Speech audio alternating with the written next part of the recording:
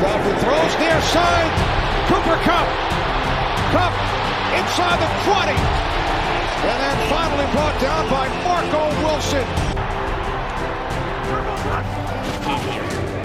From the 25, Stafford going deep, looking for Kupp. He's got it. Still getting after it. Third down and 8, 10 play of the drive. End zone, touchdown. Cooper Kupp. On the toss, Williams from the Cardinals 42. Williams first down, still going. Kyren Williams. Final pass deflected and picked off by Christian Rosebull. Hey guys, welcome to another East Coast Rams podcast. I am your host, Ashton, with my awesome co-host here, Zach. Victory tastes a little bit sweeter with a victory ginger ale. I always got to do this when we win. Zach, how are you doing on this beautiful victory? I guess Victory Tuesday, but victory nonetheless. Yeah, recording this on a Tuesday. I'm happy we won. I kind of told you right before we started, was not happy going into the halftime. They decided finally that they were going to make second half adjustments, which they haven't done since week one. And they did it, and we got a victory. Got a complete shutout. So that was awesome. So doing well. But we got a lot of news to break down. A lot of stuff has happened over the last 48 hours. Yes, a lot to break down. We could have two podcasts on the game itself because there are two different teams played in both halves. We'll talk about that a little bit later. But Zach, let's go down all this news because the Rams were so nice and waited until we were going to record to do a bunch of moves. Yeah, we got a lot going on. Let's talk about the first thing. Kind of the big thing on the defensive side is that Darion Kendrick, was arrested sometime early Monday morning around 2 a.m. Haven't said much other than it was a traffic violation, and then they found weed and a concealed gun in his vehicle. I'm not sure what kind of gun, hasn't said. But that is that. Sean McVay has come out and said he needs to wait for all the details to come in. They're still gathering the information. No decision has been made of his status for week 7 and beyond. Probably we'll hear something tomorrow on Wednesday. I believe that's when Sean McVay will give his update, not only on this situation, but some of the other situations that are going on the injury side of things. Any reactions to the DK arrest? So I think it's a lot of we need to wait and see, kind of get more information about what exactly happened. Not a lot of people know that, and I think people instantly, there are a lot of people, especially on Rams Twitter, that hate DK and have a lot of reason to jump on this instantly. And, he's a kid. You got to remember, these athletes come into a lot of money. They're 20, 21, 22 years old. That doesn't mean what he did was right, but that means young people do stupid stuff and make mistakes. And some of us get away with it and some of us don't. And hopefully what he did, he can learn from and change from. On the football side of things, I think you have to separate the personal and the football, and whether he's putting the work in or not. Now, the personal affects the football most of the time. So if that starts affecting his football, I'm sure the Rams are going to make adjustments, and they're a very culture-like team. You've seen players get pushed out because they don't buy into the culture. I don't think this necessarily means instantly he's not a fit for the culture, and people jumping and being happy that a kid is getting arrested, I think is a little, I don't know. I think it's a little bit much just because you don't like a player for his plays. Yeah, I think we need to find out all the information. Obviously, in California, it is not illegal to have marijuana. It is not illegal to own a firearm. So we really got to figure out all the details before we can make kind of any assumptions as far as that. As far as DK's performance, I do agree that we need to completely separate those. But his on-field performance has not been stellar. He's been pretty good when it comes to, protecting the ball or protecting in the pass game. But, he's made a lot of mistakes. He's been very animated, been very fiery on the field. And that's something that the Rams are usually pretty good about, kind of keeping restrained and things like that. He's had a lot of penalties on him. So from the football side of things, I do see where fans are kind of getting a little upset. Even my wife, who, is not as adamant of a football fan, just doesn't really like the attitude that she's seeing on the field. He's overly aggressive, especially definitely in this last Cardinals game. He was overly aggressive a lot in that second half.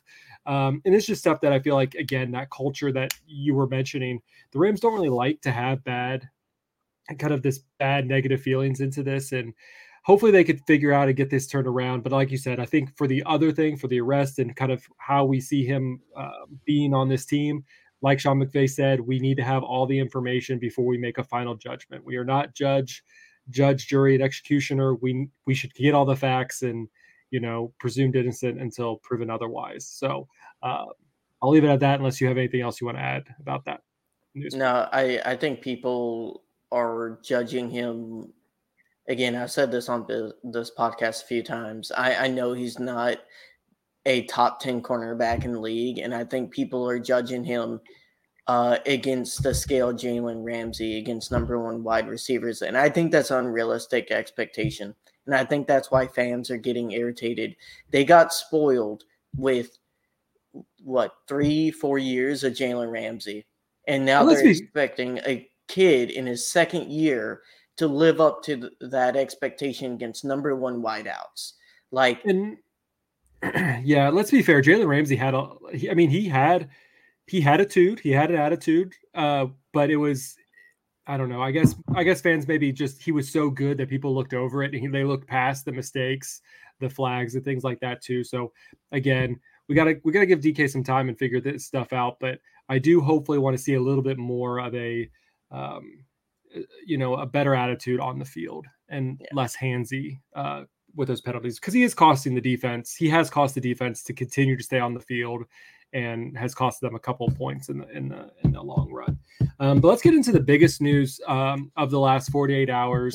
And that is us losing not one, but two running backs and potentially for a few weeks. So after Kyren Williams had a absolute stellar performance on Sunday against Arizona, came to be now injured with an ankle sprain, initially reported as he was just going to make week 7, but as Sean McVay in his last presser yesterday, that it looks like he and Ronnie Rivers will be out for a period of time. Ronnie Rivers looks like he's going to be out for a knee injury. So looking about 4 to 5 weeks, probably being put on short-term IR. What is your initial reaction to this news? It's a little unfortunate, especially after Kyren has such a great game, and we'll go into that a little bit later, specifically Kyren himself. But you have to adjust. The NFL this year especially has been very injury bugged.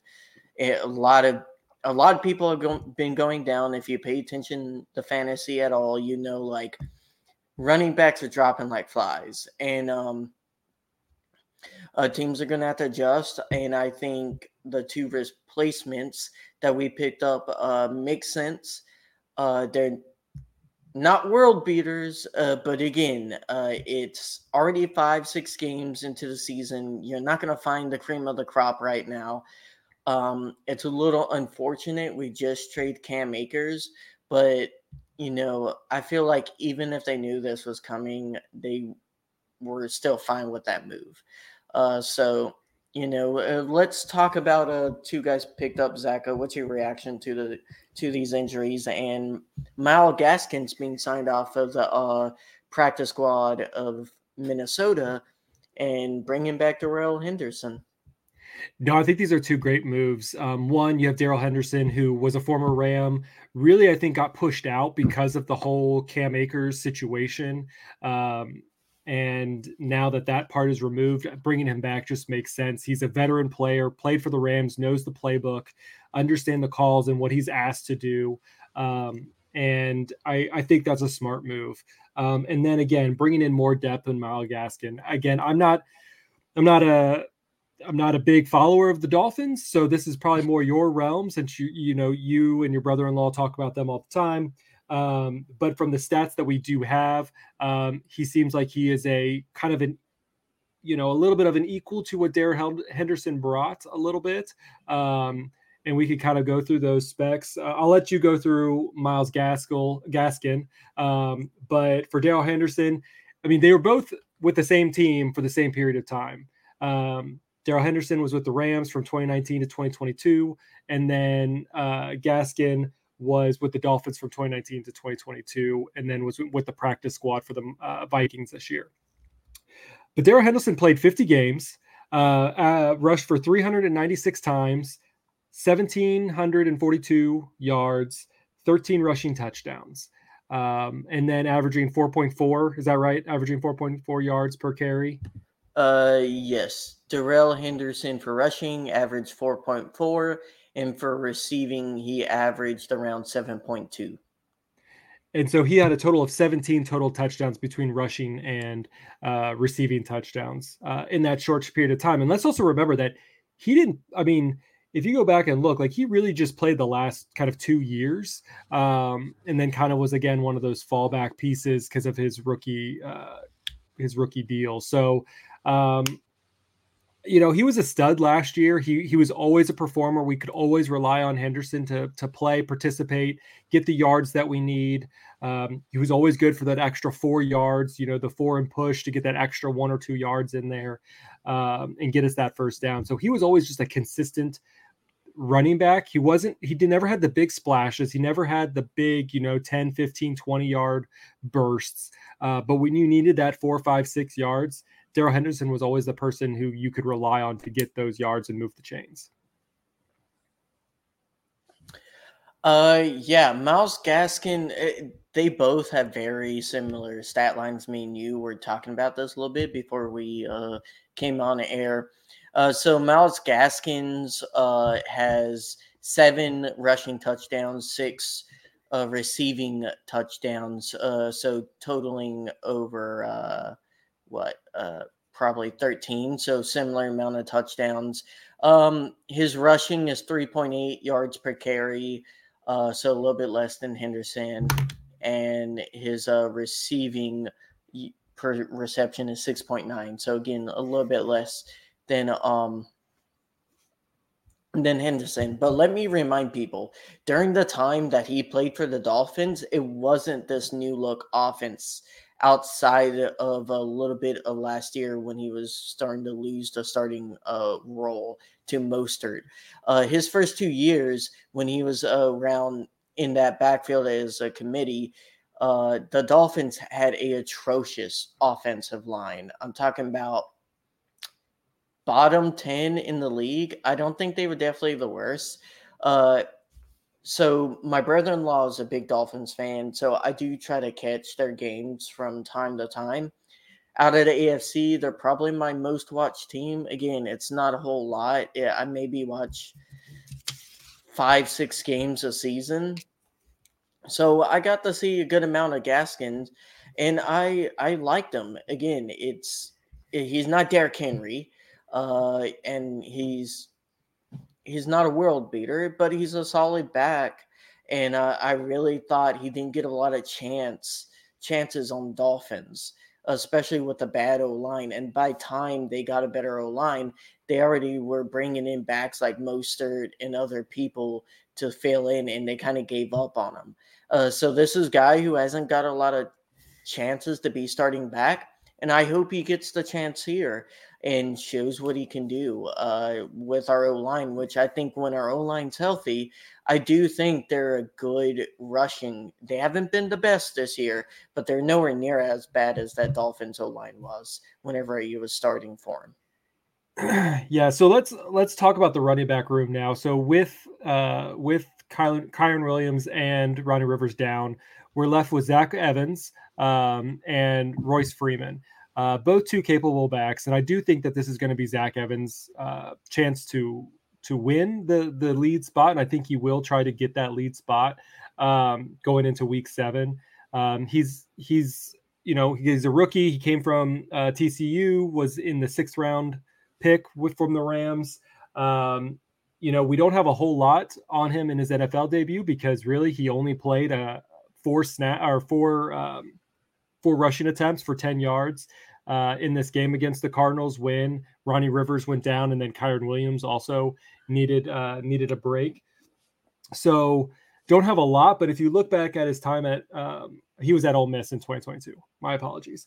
But when you look at that, he rushed for 936 yards, 9 touchdowns on 144 attempts.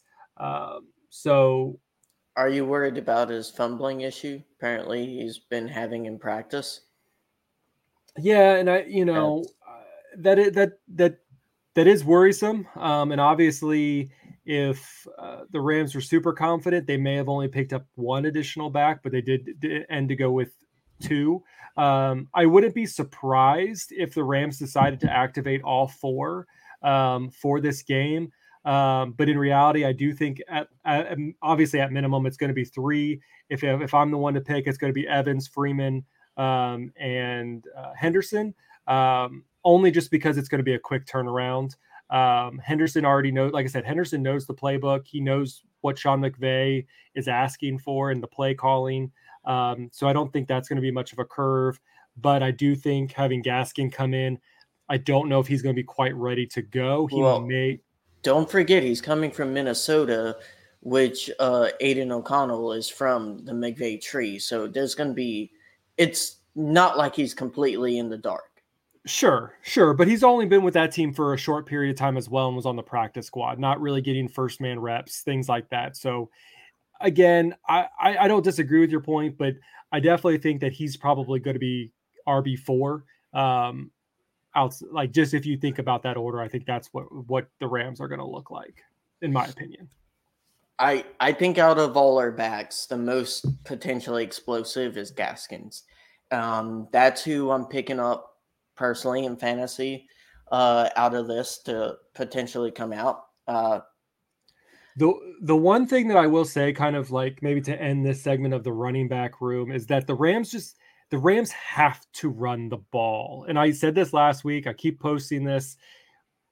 They can't, just because they both Kyren Williams and Ronnie Rivers are down and they're kind of on RB3, RB4, and now 5 and 6.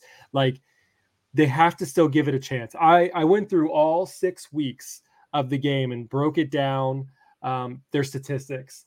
And the only time the team that won was the team that had parity with its running game, the closest to parity for its running game and its passing game. The ones who were closest to the 50% mark in every single game of the first 6 weeks won the game. And the ones that we did not do our best at on offense was the ones where we were up almost 70% passing to less than 30% rushing.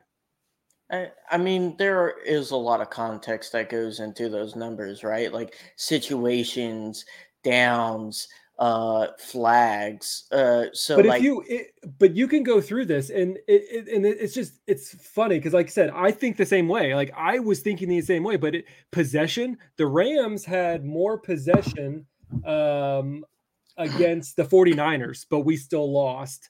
Should have lost by 10, but McVay and the field goal thing. And then what was the other one? If I was going through and trying to find exactly what you were saying, like there's that situational awareness. It's just so crazy that every game, the team that won was the team that was closest to that 50% mark. And the times that we blew it were the times that we had an out of whack performance where it was 70-30 or 70 plus 30, under 30. Well, yeah, because we're playing, especially against the Eagles and 49ers, they're ball possession teams. And when they get a lead, they can sit on it and have long drives. The problem is the defense giving up 3rd and longs and not being able to get off the field. And so when they finally get off the field, the offense has to rush, and that inconsistency mixed with the run game. Like, I know I'm a little against the curve with people arguing for the run game, and I think that is a legitimate argument for why we lost the Cincy game. And I think is a legitimate argument for why we struggled a lot in Indy. I agree with those 2 games. You don't think that's why we struggled and we'll get to the Cardinals game in a minute, but like that's not why we struggled with the Cardinals in the first half? Because we didn't run the ball? So we had a lot of drops. We had a lot of drops in the, like, we'll talk about it in a few. Yeah, we'll talk about it in a few. But I think there's layers to this. I think it's a legitimate argument to say that McVay doesn't run or stay consistent with it. Yes, I agree with that. But I think people are lacking the context of sometimes defenses are stacking the box, asking for you to pass, and that's when we execute, and our execution has been off. There's times where we had plays and people are open, and one of the games Stafford was just a little off with his throws. Every other game has been the wide receivers haven't made the plays exactly the way they need to, inconsistently. Well, so, we know McVay is a run. They're going to be a pass first team no matter what. That's just what they are, and that's how they. But it feels like when you give the run a chance, it gives Stafford a break. He's not always under pressure. He's not always the one who has to be the playmaker. We even saw in this last in the press conference after the game, Sean McVay was like, "Yeah, we need to just not always just let the defense dictate what we do on offense. We need to let our offense dictate what the defense is how the defense should protect against their offense." Yeah, so even McVay kind of noticed that. I think that he's trying to play protective, and he needs to not do that. He needs to play a little bit more aggressive. I kind of take issue with the fact that people have to realize going into this game, we're in the bottom 10 of teams for rushing yards per attempt. And then you have to also add, yes, Williams had a really good second half of last week's game, but you can't just take one half of one game and instantly say and erase the rest of the games and how mediocre a rushing game has been up to this point. And you got to take that in context with what defenses are trying to do to you. And I understand you can't fully give up on it, but it's been so bad that we can't rely on it. And it's kind of costed us at situations. Now, the passing game hasn't helped either. But if you know you're passing it every single time, it's going to make the defense know what you're going to do and be easier to defend.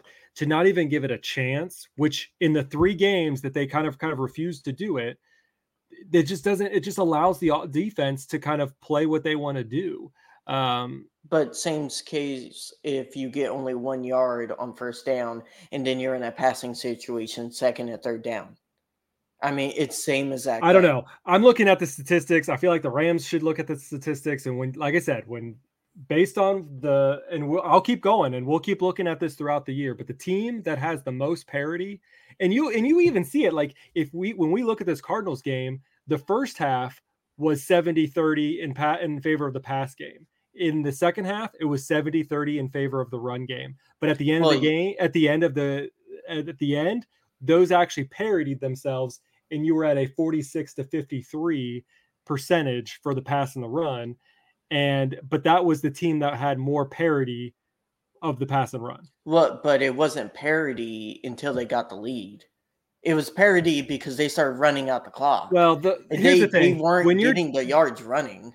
The Rams play like they're behind when they're down by 3, or it's 0-0, or they're tied. They always feel like they have to play catch up when they are not even. Yes. They're less than a possession away from tying or going over and being in the lead. So that frustrates me a little bit because, again, I feel like when you play from behind, you have to pass the ball. And if you're only down by 3, you're not really playing from behind, especially when you're in the first half. So again, we'll move on because I know we'll talk about this game, the Cardinals game. Because again, I was a little frustrated in the first half, and I brought a little bit on right now. Just 2 other quick notes. Sean McVay said on the Sean McVay show yesterday that the news that he was not going to be at the Rams game was a little bit overhyped. That they do, as their current baby plan goes, and we'll talk about that in here in a second, but he does not plan on missing any Rams games, assuming they probably have some sort of inducement date, things like that. So they're planning on a date for when his wife Veronica is going to actually be induced. Plans can change. I know lots of people out there have mentioned, the baby comes when they want to come. I can tell you, I've had 4 kids. All of them were late. All of them we scheduled for an induction. Only one of them came when they wanted to, but it was on the day of the induction anyway. So it was kind of crazy like that. So we'll see. Raheem Morris will be taking the head coaching role. We kind of got clarity of that closer when it came to this Sunday. But if Sean McVay isn't there, we'll get Raheem Morris as the head coach. Michael LaFleur will be calling the offensive plays. Thoughts about that? Good? I mean, I don't have children, so all I know is babies pop out when they want to, and you got to deal with it, and that's life. That is life. Hopefully the future head coach of the Rams in 20 years can come nice, no health complications, and I don't know if ready. Yeah, I don't know if you watch the Coach McVay show. It's fascinating. You always kind of learn a little bit new things about Sean McVay. I kind of got the vibe he wants to stay around for longer. They were talking about him being like the coach of the flag football in 2028, and he's like, I plan on being the head coach of the Rams. And like, I think that's a missed thing that people caught. Like, things can change, but it kind of just sounded like he plans on being there for at least a longer than I think most people expect. Yeah, I mean, I think it's always situational, but he's having fun this year. He's having fun, and I think the only year that did show me that, like, if the situation gets bad enough because of life and stuff, not really like because I think he's a bad person or anything like that. But he went through a lot personally last year, and he was very clearly someone going through a rough time in life, which everyone goes through. I think it's fair to understand he could take a break from the team at any point, and I think fans just have to learn to accept that. He's young. He has a lot of life ahead of him, and I hope he stays with the Rams for the next 30 years. I think that would be a very successful 30 years, Zach. But, he controls that, and I think he's going to stay as long as he's having fun and being interested in football. And he's such a football nerd. I definitely understand that from like a personal passion point of view. Like, I have a lot of passion about writing code. I'm a software developer. So like when you get nerding out about stuff, like it keeps you going. And I don't think that passion is going to die anytime soon. Yeah. I just thought it was fascinating because it was just kind of like, no one really brought that part up. Like, they were just asking, hey, would you coach the U.S. flag football? And he was like, oh, no. He's just like not realizing if it would conflict. And he's like, I just plan on being the Rams head coach for a long time. So it was just kind of like this natural, like, rebuttal that he had, not something that seemed forced because he was being pressed about, like, broadcast job or blah, blah, blah, blah, blah, blah, blah. So it was just, like I said, fascinating. Last big news before we'll talk about, well, not really big news, but just highlight that just came up. John Rodriguez posted on X that the Rams send notice to the season ticket holders that prices will increase from 2024. Apparently they've been frozen over the last 3 seasons, keeping the range from $600 to $3,750. And according to the team, it will rise to $720 to $4,050. So price increase coming to those who live in the LA area who purchase season tickets. I know a lot of fans are really mad about this because the cost is already so high. Of all of those who do buy season tickets, they sell them to non-Rams fans, and that's just how they get it. It is what it is. We've been talking about the whole SoFi Stadium being overtaken by well-traveled teams. Don't see how that's going to change anytime soon. Yeah, I do think the costs are a little high. I think it's very clear this team expects to have a really huge push, regardless of what happens this year. Push for a Super Bowl run next year. I think this team is good enough to compete in the playoffs, but they're going to spend a lot of cap space, Zach, in free agency, and I think we could see them make some moves. So, yeah, in a first-round pick in the first time in a century, it feels like. So it makes sense why they're pushing up the price.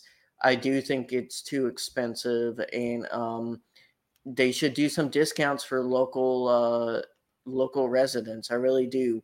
It kind of annoyed me when the GM and like McVay are like, oh yeah, we're happy we finally saw the fans out and stuff. It's like, yeah, because you guys set the prices so high and sell them to all these ticketing sites that just gouge away fans. And like, I don't think Ticketmaster, they don't really have a choice. I think the NFL they set the price of the tickets, but they don't set the price. They don't set the contracts with Ticketmaster and the fees that Ticketmaster charges and those things. They do set the base price is expensive. It is. I don't disagree with you. Don't disagree with you at all of that. So that's something they can adjust. But let's go ahead and start talking about the actual game, the Cardinals versus the LA Rams. Rams won 26-9. So we're super excited about that. First half was very rocky. Didn't look really good. Our defense looked pretty solid, but our offense just couldn't get their act together. And then in the second half, they made some really good adjustments, decided that the offensive line pretty much decided that they wanted to run the ball, and that's what they did. And very successful that in the second half. Yeah, another two halves type of game. I think it's a little frustrating as fans that we can't get two consistent halves of football on either side of the ball. But, this is a young team. We keep on talking about needing patience, that they're going to be growing all year. I think this could be a very scary team, Zach, when they put it all together. And it feels like they're so close to big plays. They're so close to being excellent. And they put it together from time to time, but they don't consistently do it for most of the game.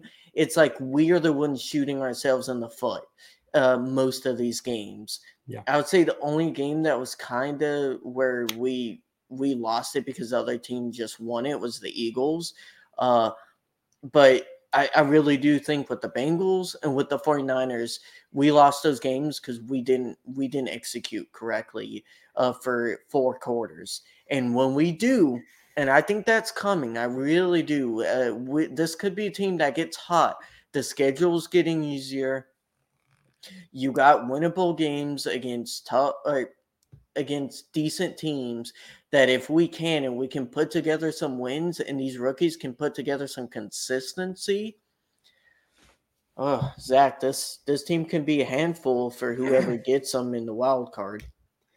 Yeah, but we got to fix some things up. And like, I mentioned, and we kind of ranted about it already earlier, is that they just have to continue just with what's working. And again, I get it. We have Cooper Kupp, we have Puka Nacua, we have Matthew Stafford, we have a good O-line, and we should be able to throw the ball. But when that's not working, we need to be able to switch things up and try running the ball. We saw that in the first half. We couldn't convert a third down. We were 0 for 5 in third down conversions. We only had 4 first down conversions. Had some beautiful plays. I mean, Cooper Kupp had over 100 yards in the first half alone.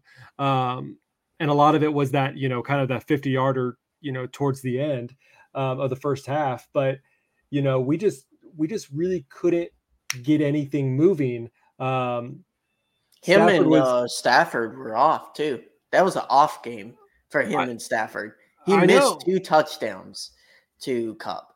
Yeah, I mean, and did get the one, which very, very happy about. But again, they decided they only ran the ball 3 times. They had what was it, 18 plays, and so they were 83% passing. They did try some screens in defense from McVay a little bit. They did try screens, which are in effect runs. Sure. Yeah, and screen execution was slightly better than last few weeks. Still not good. Still not getting a lot of yards. And did you notice, Zach? I don't know if you noticed this, but instead of having Tutu do a lot of the motion this game, they were trying to do Puka, which I thought was an interesting wrinkle. You probably didn't notice that. They were trying to change things up. Yeah, and trying to change tendencies, and I don't think it worked. Honestly, I think Tutu's better as the motion man because of his speed and them like having to move safety help over to Tutu, or he's gonna gash you deep. Yeah, for sure. We kind of look at some of the other stats. Matthew Stafford, he had a good game. He only threw for 24 times. Should have 3 touchdowns. Should have. He had 15 completions, 226 yards, averaged 9.4 per attempt, 1 touchdown.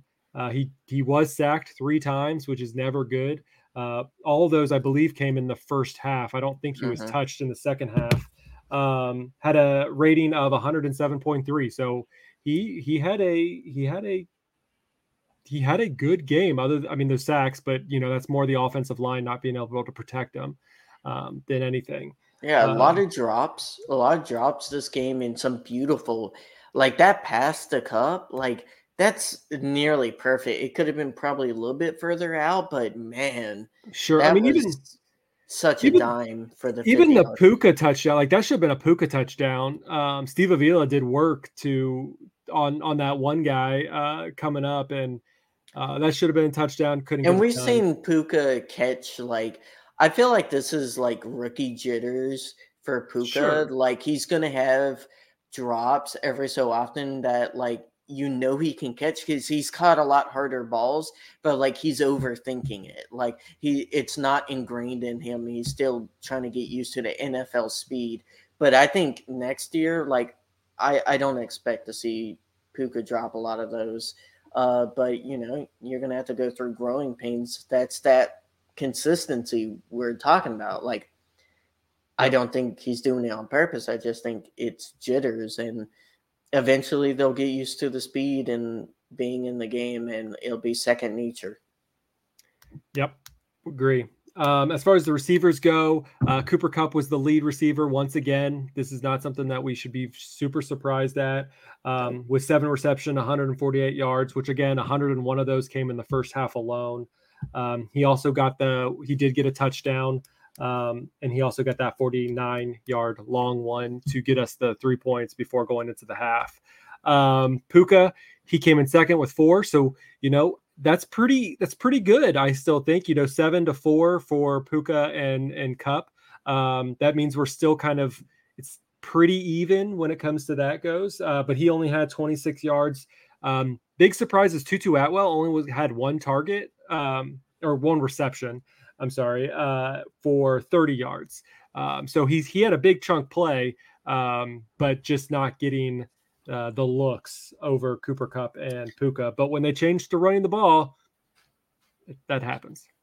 Yeah, I definitely think with the wide receiving game, that's going to be one of those. I think Puka and Kupp are going to start having back and forth with better games and stuff like that, depending on defense, the coverages, and situations. But I really look at them as 1A and 1B. I know a lot of people are kind of freaking out because of the fantasy aspect of a down game for Puka.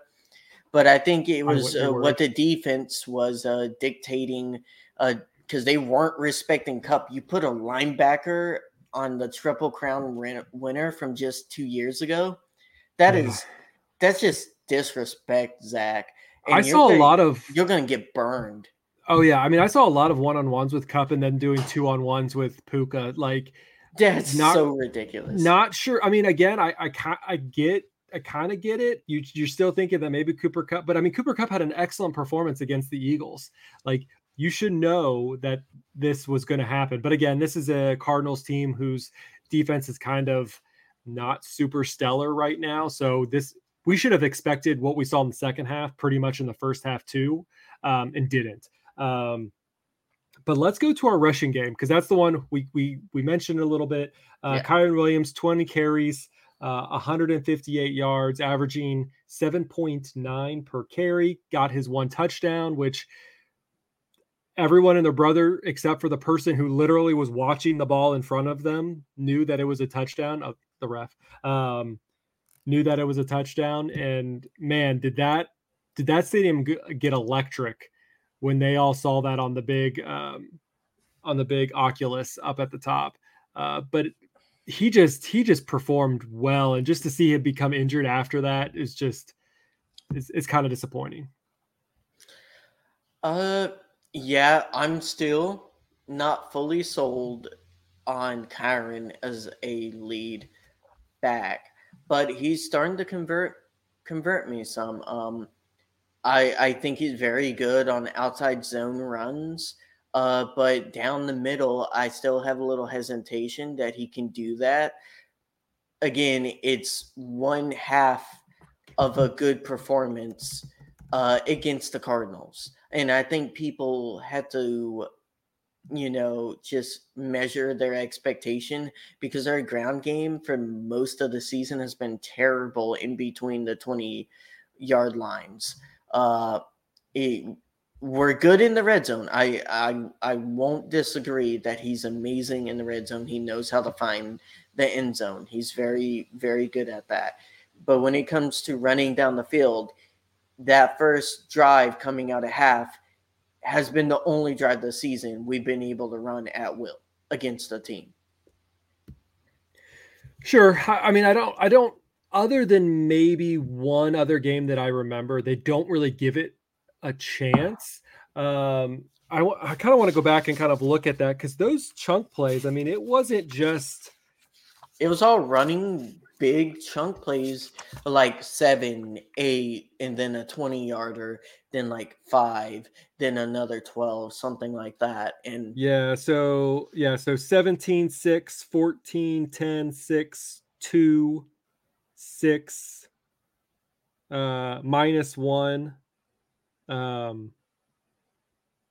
So, I mean, yeah, there was a lot of big chunks in there, but I'm just glad that when they did get a 2 that they didn't give up after that. They tried again just to see if this was a fluke or not, and it ended up being successful. So that's just all I want to see is I don't want to see them I feel like McVay just sometimes just gives up on it because it wasn't working that 1 or 2 times.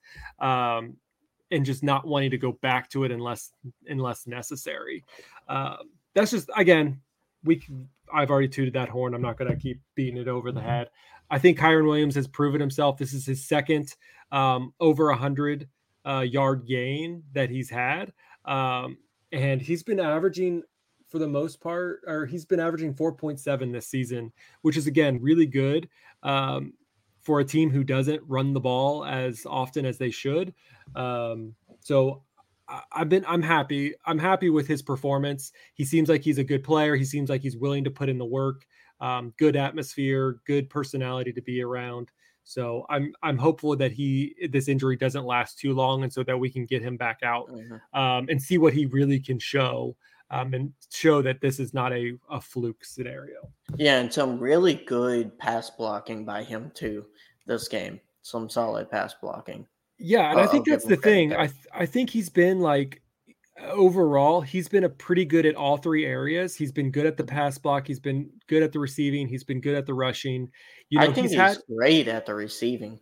Fantastic. Yeah, he only had really that one bad game against Cincinnati, where he had a couple of those drops. But like, I 100% agree with you. I think he's done the admirable job of any running back who is a triple threat.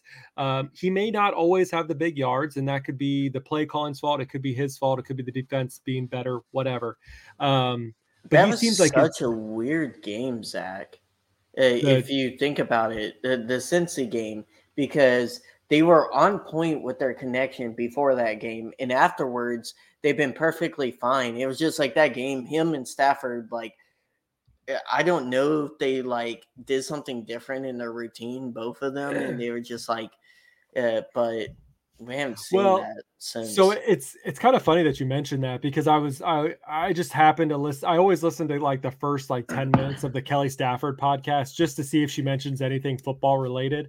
And she did bring kind of that up, how like Stafford hates primetime games. Like, he hates primetime games just because it just feels like it puts you out of whack. And he much prefers the 1 o'clock game. So maybe that just has something to do with it. It was primetime. Both of them were out of whack, things like that. But just I wonder what our win rate with Stafford is on primetime versus regular. We'll find that out and put that on the next episode. All right, so we talked about our offense. Offense was, like I said, bad first half, great second half. The only thing that I'll note is it seemed like the offensive line, and kind of what I heard from Havenstein and even some of the comments that Sean McVay said, was that the offensive line was kind of urging Sean McVay to try to run the ball a little bit, just so that they never, as far as I understand, when you're an offensive lineman, yes, it's a lot more work to try to push a gap open so that the running back has somewhere to run. But when you're trying to come back, you're now trying to like push yourself back and kind of putting yourself a little off balance when you're trying to pass protect. And so they like the opportunity to be able to kind of like push their will on the defense instead of having to kind of jump back and now protect Stafford. Mm-hmm. Just found that interesting. Yeah, and coming in to replace that right guard, the former Steeler, Dotson. Dotson. Fantastic game. I thought, I'm going to be honest, Zach, he looks better than Noteboom. A lot better. I think so, and I think we kind of have found our set, and I don't think the Rams are going to go away with it unless something happens. I do think that the set that we saw this week is going to be the set that we're going to see against the Steelers. It's a good group. It's a group that's performing well.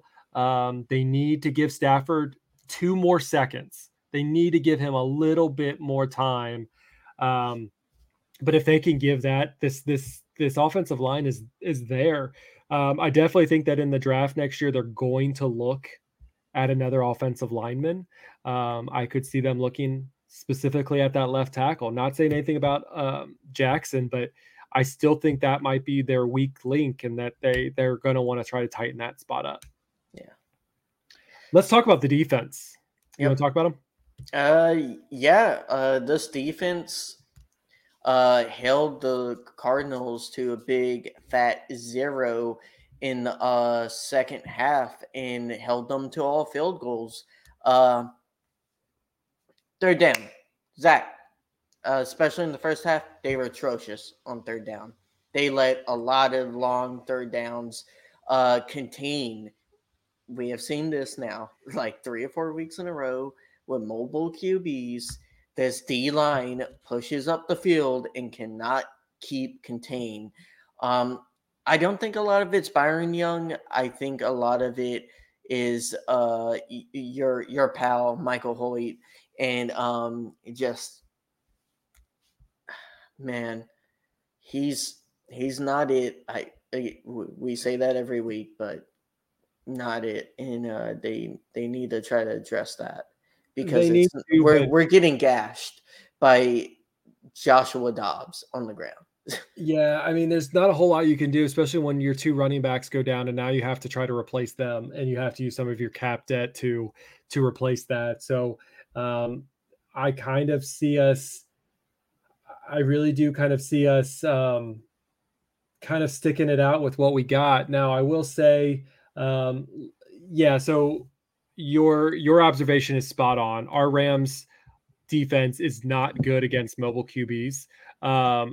We're kind of getting into a little bit of break of that. We had a hard road when you had Anthony Richardson, then followed by Jalen Hurts, and then followed by Joshua Dobbs. Like these, and it's hard. It's hard on them. They don't like it. That's I the think they NFL know that future. it is, but I think shown. that's the current weakness of the Rams is the mobile quarterback. So I think you're gonna get a break this week. Kenny Pickett is not as mobile as the other ones have been. I think he's only ran for 12 yards total. Honestly, Zach, I think if you're fantasy, I would pick up the Rams defense against this Pittsburgh offense. I kind of saw that. I'm always nervous. I always feel like the Rams always do bad when I put like Stafford or the Rams defense in. I always hate to jinx myself on that, but I don't disagree. I think like they could do really well against it. But we'll see. We'll talk about it in a few seconds. But I mean, if you kind of, I mean, you look at it, we got the Steelers, we got the Cowboys, we got the Packers. Like, we're not going to get away too much before we get kind of mobile quarterbacks back again. But yeah, the Rams got to do something about that. I mean, it feels like it's been 2 years that the Rams just do terrible at third and longs. Like, they just always seem to give it up when it's past, when it's longer than third and 10, they always seem to be able to blow it. And it's just getting kind of frustrating. So historically, especially with Raheem Morris, we'd always have like 12-yard zones when there's 10 yards to go. This year, it's been blitzing on third down because we can't get pressure. And now he feels like he has to blitz. And you have like an open man, or like you have a linebacker on a running back or something like that. And like you have Michael Hoyt on the tight ends, like, and we're giving up third downs to tight ends people that haven't heard of. Like, yeah, it's a little rough out there when you have Michael Hoyt covering people in coverage. So, yeah, because you want to blitz. But our defensive line did really well, especially without Bobby Brown being in there. Turner came in and everything seemed to flow pretty well. I mean, yes, when I say our defense was, fully electric, they allowed the Cardinals kind of to run down the field, but again, they never broke. I know Rams fans are kind of tired of the bend not break, but they never broke. They kept them to 3 field goals the first half and then shut them out completely in the second half. So this defense is not a bad defense. They're continuing on that bend not break mentality because they don't have the elites in every single spot. This team is good enough. This defense is good enough to beat any team. We've seen it. When you can keep the Eagles to under 20 points, that should have meant that we could have won that game. The offense couldn't handle it. Again, they're the only team to really match well against the 49ers. We saw outside the 49ers outside of the Browns. But the Browns also have an electric defense. So it's something that you're just going to look, this team can only get better. I mean, outside of this year, like this defense can only get better from where they're at right now. Their rookies are doing really well for rookies. They are not. This defense isn't going to be electric at all this year. You're not going to get a lot of turnovers. You're not going to get a lot of flashy plays. You're not going to get a bunch of pick sixes. But this defense will force field goals in games, and this defense will contain electric offenses to the point of giving the team the ability to be in games. Now, Jordan Rodriguez puts it very well. They're complementary. This defense isn't meant to be electric. They didn't build it for that. They don't have the personnel for that. It is meant to go along with the offense that is top 10. And I think this defense could get into that edge of top 10 potentially if these rookies come along even more. But yeah, like I think people have weirdly like hated on this defense, and I thought they've been good, especially considering all the new players in the secondary. We lost our best cornerback, and we're in top 5 for allowing wide receiver yardage. Think about that.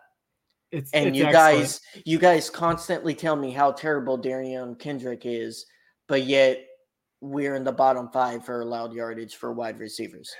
Sure, but I don't think that includes the penalties. That again, I'm going to go on the penalty part of it, and I think that's where he's has the biggest mistakes is he's causing a lot of penalties, which puts us in bad spots. But let's congratulate Rose Boom, got us an interception.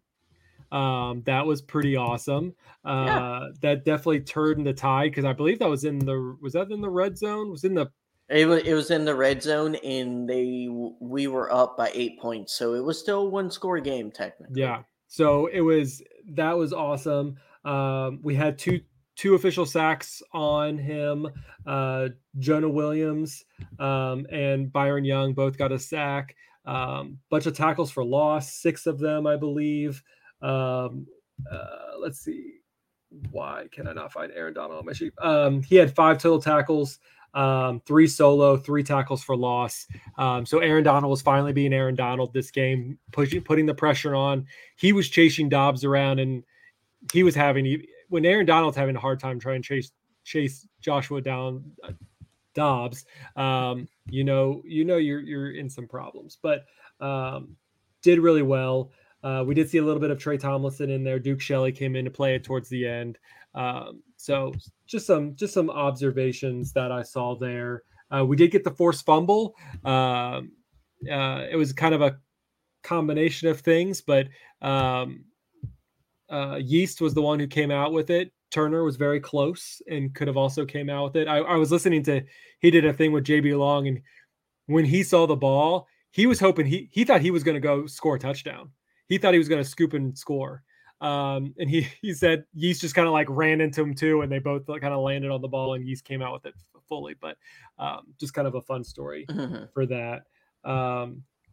So as far as the defense goes, they played well. Obviously, when they're consistently put back on the field, especially in the first half, they just kept kind of being brought back out. You're going to get some more, some soreness. You're going to get some wear on that defense, and it's going to cause a little bit more errors. So I think that's what we're seeing on that. Anything else you want to add about the defense before we briefly talk about the special teams? No. I mean, good effort by team when you only allow field goals against a very, I wouldn't say great Cardinals team, but they have a lot of spunk. They have a lot of fight. Like, that is not a team that has laid over for anyone last 4 or 5 weeks. And honestly, they should have 3 wins, realistically. They were close in almost every one of their games outside of ours and maybe another one. 49ers, yeah. The other ones, like you said, they were very close, and then they beat the Cowboys. So we'll see how we can go up against them here in 2 weeks. Special teams, fine, not great. Austin Trummel, our punt returner, great return. He had a couple great returns, but then a fumble. I mean, that was a nasty hit. I think it was unlucky because it looked like I think it was a backup linebacker. His knee was like up in the air, and Trammell like tried to hurdle a Cardinal as he was on the ground, and like his knee kind of accidentally hit the ball. That's what it looked like to me. Maybe you saw it differently. Yeah, it was just I think it was just it was hard to watch. I mean, he like you said, he kind of was like tripped over and like jumped over, however you want, and it just he got tackled in the air and it was a bad thing, but I don't think it's necessarily, I mean, it is obviously his fault, but it wasn't one of those ones where like he caught it and was tackled and dropped it. Like he was like in air when he was hit. He's been a good returner. I don't think he's electric, but man, I don't want to go through what we went through in early 21 until we finally found Powell, right? Like that was atrocious. When we had Cup back there consistently being the punt returner, I'm like, why is like Ben Skoranek not back there? Like, I mean, I know he's kind of up towards the front of the special teams, making sure everything is going fine and kind of like last man scenario, but yeah, it's just one of those things that's weird. I love Cup, but he's a terrible returner. Well, I just don't want to see him get injured. That was more my concern, is that he was going to get beat to death by these special teams people. Maher, he lived another day. He got 4 for 4. Longest he's good, 43. guys. Like, I don't know what people want more. Like he had one that was kind of wonky kick, which looked like it could have almost missed. He's a wonky kicker. I mean, he's not great, but I mean, but I think he's one of those. He's going to be one of those people. Like you're never really going to want to. You'd never really want him to be the one to decide the game winner. You know, he's not going to give you that 50, 53, 56. But he does. He can hit 50-yarders. He can. He's just you're right. Extremely unpredictable kicker. I think that's what you're trying to say. Yes. He is not consistent, which he's is not a theme with this team. And it seems like if he's in the 40s, he's pretty good. If he's in the 30s, he's not so great, which is just kind of bizarre. But he got his 2 extra points, so we'll give him to that. Ethan Evans is being a monster like he is. Sign that guy to a contract for life. He's good. Still need a little bit of hang time. Yes, but he's learning. He's getting better, and you notice over especially from 3 games ago, his hang time is a lot better. Yeah, I mean he's getting it into the right spot. It's just getting there too fast. Like you said, yes. He needs his hang time, needs to be up a little bit. So that kind of roughs up that game, I think. I mean, if you go look at the PFF scores, the Rams were in the top of a bunch of different position types. QB, Matthew Stafford had 90, which was first among QBs. Kyren Williams was third amongst running backs. Cooper Kupp, second among wide receivers. Kevin Dotson, second among O-linemen. Byron Young, third among edge rushers. Obviously, Aaron Donald, second amongst defensive tackles. Kobe Durant, sixth amongst cornerbacks. So all really doing really well. So I'm really happy about that. Yeah. This team it's good. It's a good team. It is good. It is. We can kind of cap the preview. We could preview the Steelers real quick. I mean, the Steelers are a 3-2 team. They're going to be playing back at they're going to be playing for the 3rd week in a row in SoFi Stadium. And yeah, I mean, this team's led by Kenny Pickett, 95 for 159 attempts to completions to attempts, 1,027 yards, 5 touchdowns, 4 interceptions. The rushing game isn't really strong. Najee Harris, 63 carries for 247 yards. And then George Pickens, their star receiver, 22 receptions, 393 yards, and 2 touchdowns. He's good. I mean, yeah. I think Pickens is a fantastic wide receiver. Pickett has not been good. Not using the weapons he has. And I like the Steelers' offensive weapons. I think Najee Harris is a solid back. Freiermuth is a good tight end. He hasn't been used this year at all. And then Deontay Johnson, I believe his name, their second wide receiver. He's a good veteran that's been kind of underutilized. Like Pickett has been struggling to read defenses. So I'll be interested to see kind of how Raheem Morris approaches this Steelers offense, because we may not have – so their O-line is good. We may not have to rush to get pressure just because they're not running the ball consistently. So they're going to be dropping back more. It'd be interesting to see. I think the big matchup that will decide this game, Zach, is our offense versus their defense. Their defense is electric. I would say probably the third best defense in the league, behind Cleveland and the 49ers. I really, really like the Steelers defense. A really good pair of safeties up there with Fitzpatrick. I can't think of the name. I'm terrible at names, guys. But really, really loaded up on linebackers and free agency. And then you got TJ Watt. He's a monster. He's going to be a handful. Yeah, and like Cam Howard. I think I'm mispronouncing that name. Again, I'm a faces person. But a really good D-line. And Zach, our offensive line, we got to make sure the running game is going. It's going to be a challenge with a lot of backup running backs. Mm-hmm. But if we can just get some production and not be predictable with the pass, their DBs are good, so I think Tutu's gonna probably get a little bit more use. They've been gashed this year, especially by other teams in the air. So like it's weird. I think their defense is better than the stats kind of show on paper when it comes to air yards. That's my personal opinion. Yeah, so I'm coming from a Bengals family. I hate the Steelers. That's just, even though I'm an LA Rams fan, like that's just like the thing that they breathed into me. Like, I don't have to be a Bengals fan, but I can't ever be a Steelers fan. And yeah, I'm kind of looking at some of these stats. As far as yards allowed, the Steelers have 409 yards allowed compared to the Rams 341. So our defense kind of looks a little bit better than theirs as far as that stat range goes. We will not have to deal with Deontay Johnson. He's on IR. So he will not be there for them. Nor will their offensive tackle, Dan Moore. He's questionable.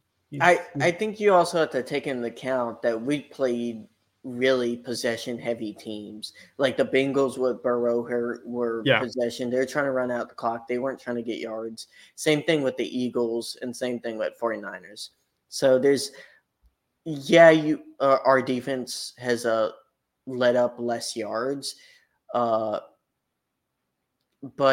that was kind of by design for most of the teams we faced this year. Sure. And A-Rob is on the Steelers, so we'll get to see him in black and yellow. Who? A-Rob. Yeah. I mean, hey, I liked the signing last year, and I think it's a good signing for Steelers. He's a solid wide receiver 3, but he hasn't done much. But I mean, this is going to be a tough team. I mean, the AFC North is kind of this weird, tough division. Baltimore's leading at 4-2, but the Steelers beat Baltimore. And then they also beat Cleveland. And Cleveland beat the 49ers. So, it's like you kind of go down this whole rabbit hole of the possibilities. But they're a 3-2 team. We're a 3-3 team. This is going to be a hard fought match. This is a game, again, the Rams should win this one just based on talent alone. But anything can happen. So, any final bits about this game? I mean, it's going to be their defense versus our offense. If our offense scores points, gets touchdowns, we're going to win this game. I think we have to get above 18 points. I think our defense can keep them below like 16 points. But, sure. We're going to have to score touchdowns this game, and it's not going to be easy against this D-line. I really do think that's going to cause us a lot of issues. I think so too. And it's like, again, we don't want to rehash, but if you don't, you got to run the ball sometimes. I don't care. It doesn't have to be an even split, but like, I just want to see us not give up on that, even though we have our two RB1 and RB2 are out. That's why I wish we would do more play action after runs and stuff like that to start forcing defense to think about the potential play action off of a run. And true, I that agree. Can lighten the box a little bit too. I just want to see Matthew Stafford like move a little bit more. Like, I know he's a pocket thrower, but like, he looks more fit. He looks slimmer. He looks like he should be able to be a little bit more agile. And we've seen it here and there. He's gotten some rushing yards, but I want to see a little bit more of the play action. I want to see those things, but that just may be where we're at this moment. I think he hates play action, so you got to cater to him. That's true. He is our Super Bowl quarterback, so in Stafford we should trust. All right, well, I think that's going to wrap it up for this week's episode of the East Coast Rams podcast. Thank you to everyone who listens to this podcast. We're growing by the numbers each and every week, and it's only because of you guys why we continue to do this. If you guys have feedback for us, please leave it down in the comments below. Leave a review on Spotify, Apple Podcasts, wherever you listen to us. Please do that. Please make sure you subscribe to that podcast, whether it's on Apple Podcasts or whether it's on YouTube. We're trying to really boost those numbers on YouTube. Once we hit 100 subscribers, I'm going to do a giveaway for one of our ECR t-shirts. So please be on the lookout for that. But you can also find us on all types of social media. You can find us on X at East Coast Rams is our main one. You can find us on our personal ones at Zach Mayer for me, at Ram Fan Ashton 1 for Ashton. You can find us on Instagram. You can find us on Threads. You can find us pretty much everywhere. So please continue to do that. Our YouTube channel is youtube.com/@EastCoastRams. Much appreciate everybody again for listening. We hope for another Rams victory. We want to have another fun, enthusiastic podcast for you guys next week. Maybe we'll try to find a guest. Maybe we'll see. But yeah, guys, let's get it done on Sunday. Let's get another victory. And everyone have a great rest of the week. All right. Whose house? Rams house.